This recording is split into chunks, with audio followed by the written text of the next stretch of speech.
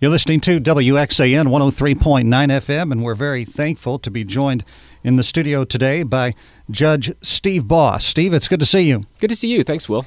So you are running for election to a post that you were appointed to. So just sort of set the scene for us. What is the Judicial Circuit? And, of course, the election is November the 8th.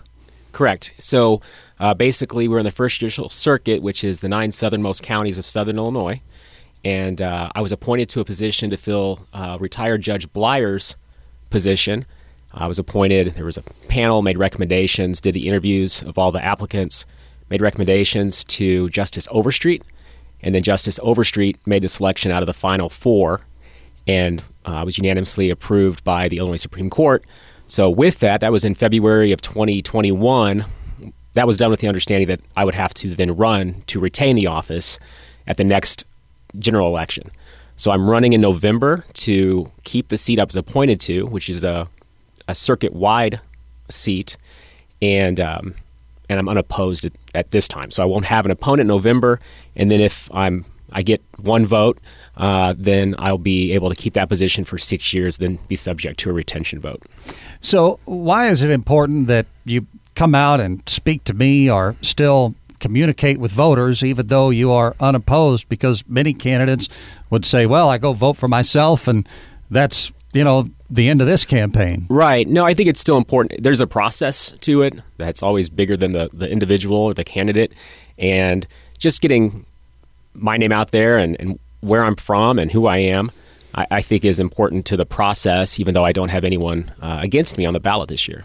So do you have a judicial philosophy? Yes.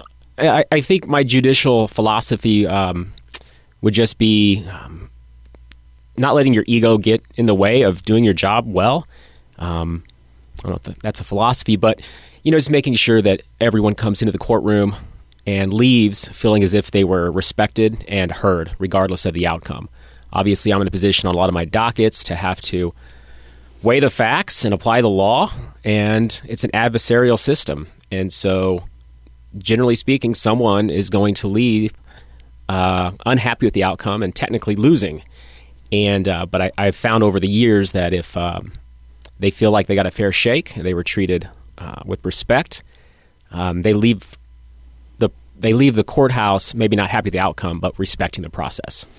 And the types of cases that you are seeing, talk to me about sort of the range of what you're dealing with in your particular job. Sure. So my dockets, I'm in Jackson County, and I have the probate docket, the small claims docket, the foreclosures docket, I have the evictions docket, and I have the municipal docket, and a couple of other smaller dockets, but really high volume. A lot of self-represented litigants, so not a lot of attorneys outside of probate. So I'm really working with folks who are lay people when it comes to the intricacies of the law. And so a lot of exposure to a lot of folks with varying expectations and understandings of the law. Sure.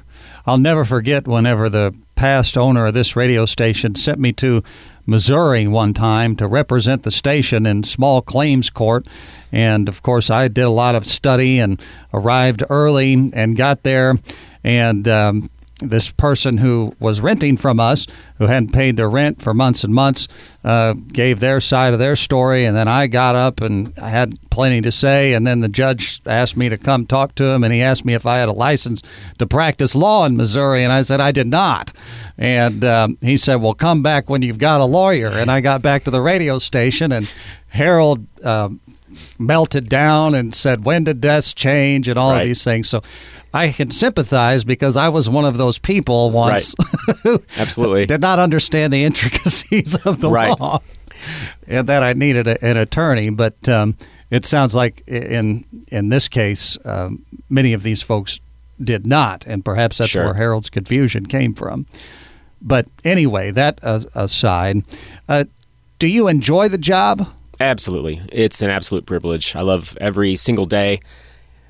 I've always been drawn to jobs and positions where I get to use whatever skills I've been able to develop to serve and help people. And I think this is kind of a culmination of my professional career. I just, every day, and you have, attitude is everything. And when a judge sets a good tone as far as, not taking the work seriously, but not themselves too seriously, it affects everyone in the courtroom. And so when there's a positive attitude from the bench, everyone follows suit. And so that part of it just makes it an absolute joy.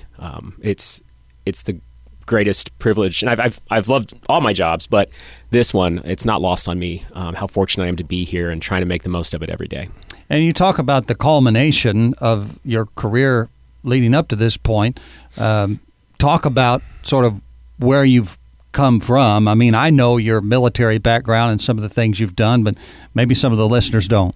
Sure. So I was commissioned in the Marine Corps while I was an undergrad as a Marine officer, finished my 3 years of law school, passed the bar exam, and then went on active duty for 7 years. And so I was stationed, Marine Corps Air Station Yuma, the Pentagon, Iraq, just doing everything, every possible job, advising commanders, prosecuting cases, defending cases, law of armed conflict, and leading Marines, most importantly.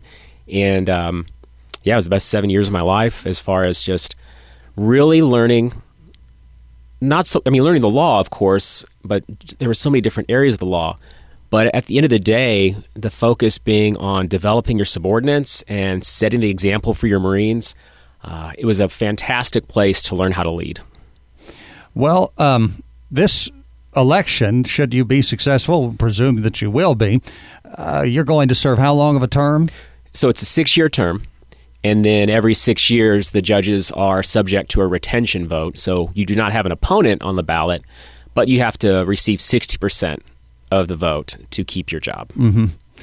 And judicial races are funny because you're not supposed to really talk about how you would rule on a case as you're campaigning. Absolutely. But it feels like that is slowly changing. I mean, I've seen judicial candidates make statements, say things, run ads that I wouldn't have seen people necessarily make as clear statements as where they stand on various things. Am I reading that, seeing that right? You absolutely are, and it's alarming. I think sometimes I hear judicial candidates, I'm not sure if they're running for the state house or they're running for a judgeship, and that's to the detriment of our system. We have our own internal ethics review boards that we try to keep judges in line because we have very clear ethics about what we can talk about on the campaign trail. I think we could do more to enforce it. The concern I have is that we are conditioning voters. I run on being impartial. We have a partisan system, but as soon as I walk in the door and as soon as I get elected, I'm leaving my whatever party loyalties at the door. I could care less at that point because that's not my job. And I think the concern is we're conditioning voters to no longer value an impartial judiciary. And that should cause some concern because that's not how our system was designed to work. Yeah, I couldn't agree with that more. I read an article this morning from the Financial Times talking about the polling concerning the Supreme Court. And I thought to myself, well, if we're going to start running polls about every judge in America, that's going to be very problematic. Right. So in any case, Stephen Bost is joining us today in the studio. He's running as a judicial candidate in 9 southernmost counties of southern Illinois, be on the ballot unopposed November the 8th. People want to find out more about your campaign, about who you are. I know you've got a Facebook page, but beyond that, anything else? No, not really. I would encourage, if anyone wants to reach out. I haven't put a lot on the Facebook page because there's not a lot that I'm doing, because there's not an opponent and there's already so much bandwidth being used up by other candidates. But, I'll have something posted as far as my bio and where I've been. The Marine Corps is something that's still an active part of my life. I'm still in the reserves. I'm a lieutenant colonel. I'm a Naval Justice School instructor as a reservist. And what does that entail? Do you take so many weekends a year to go teach a class somewhere, or? Sure. So it's not a drilling reserve per se. It's not every week, 1 week in a month. We fill in and augment and support the active component. And so let's say someone's on leave that's a full-time instructor at either San Diego or Newport, Rhode Island, then I'll go and augment and teach, kind of fill that seat until they get there or get back from vacation. So really an awesome opportunity to teach not only new attorneys in the Navy and in the Marine Corps, but also new commanders, getting them up to speed on their ethical responsibilities and stuff. So a lot of fun, keeps me having to fit in my uniform, which is good motivation, but it's a great time. So I'm 41 years old. I'm quickly becoming old and bitter and kind of calcified in my views on a lot of things. I hate the designated hitter. I don't like that you could run people over. You can no longer run people over at home plate, the catcher. They're making the bases bigger.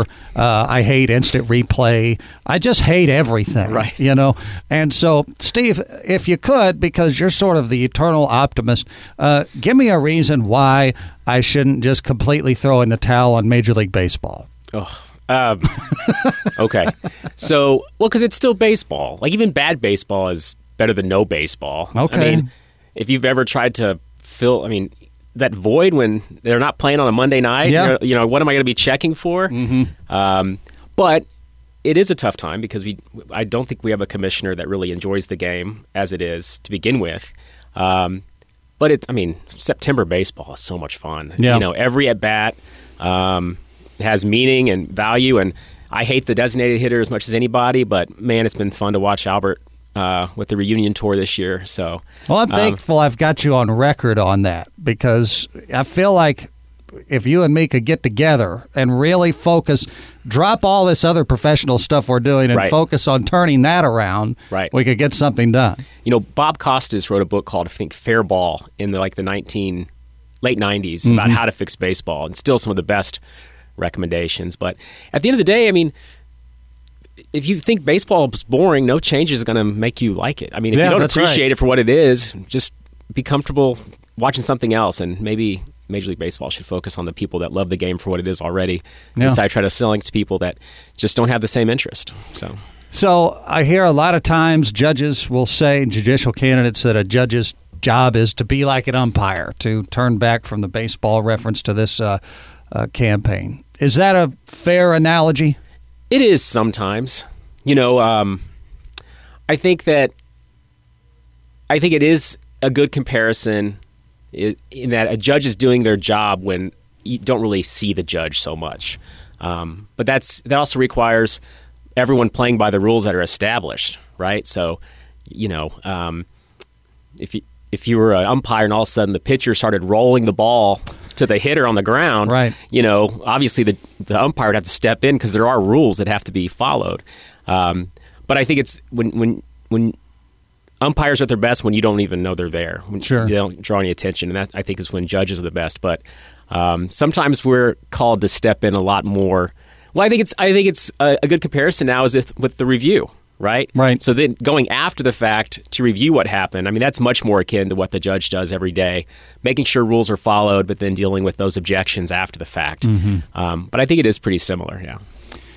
Well, I don't want to belabor the conversation, but I do want to ask one other question about the nuances of the job, and that's that obviously there are laws and ordinances and whatever in place, and I'm familiar with these as mayor in my role overseeing those ordinances. And then you have people who come before you because much of the judicial system is made up about fines and fees for certain things. And then you have a person before you who may obviously not have the financial means to pay such fines and fees. But the law demands for such things. So when you're dealing with a community like Murfreesboro or Carbondale, many of these folks with such a low median household income, is that a difficult thing to balance? It is. But it is kind of taken out of my hands in some respect because we have the minimum fine that's set by the ordinance.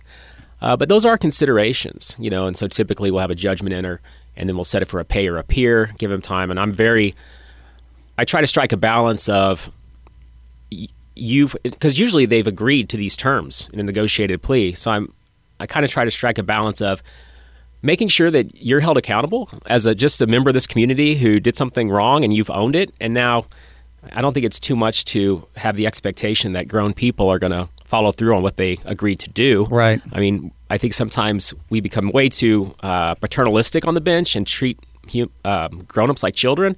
That's not healthy for anybody. But also understanding that, hey, those dollars are hard to come by, and for some folks especially. And I find a lot of people want to do the right thing. It's just when it's one more thing they have to pay. So I'm usually pretty open to giving them time, because I do think there is some dignity and respect that one can find when you do honor your obligations, as hard as it may be sometimes. But it is difficult, and that's why I think you're seeing so many efforts in all over the country going away from those cash kind of penalties. The bigger problem is that now you've set up small municipalities, villages, and towns. They depend on that, right? And so that becomes kind of bizarre when we're financing city governments on the backs of hopefully people breaking the law and then getting fines that they hopefully pay. Right. It becomes a little bizarre as far as if we're wanting communities that are investing in each other.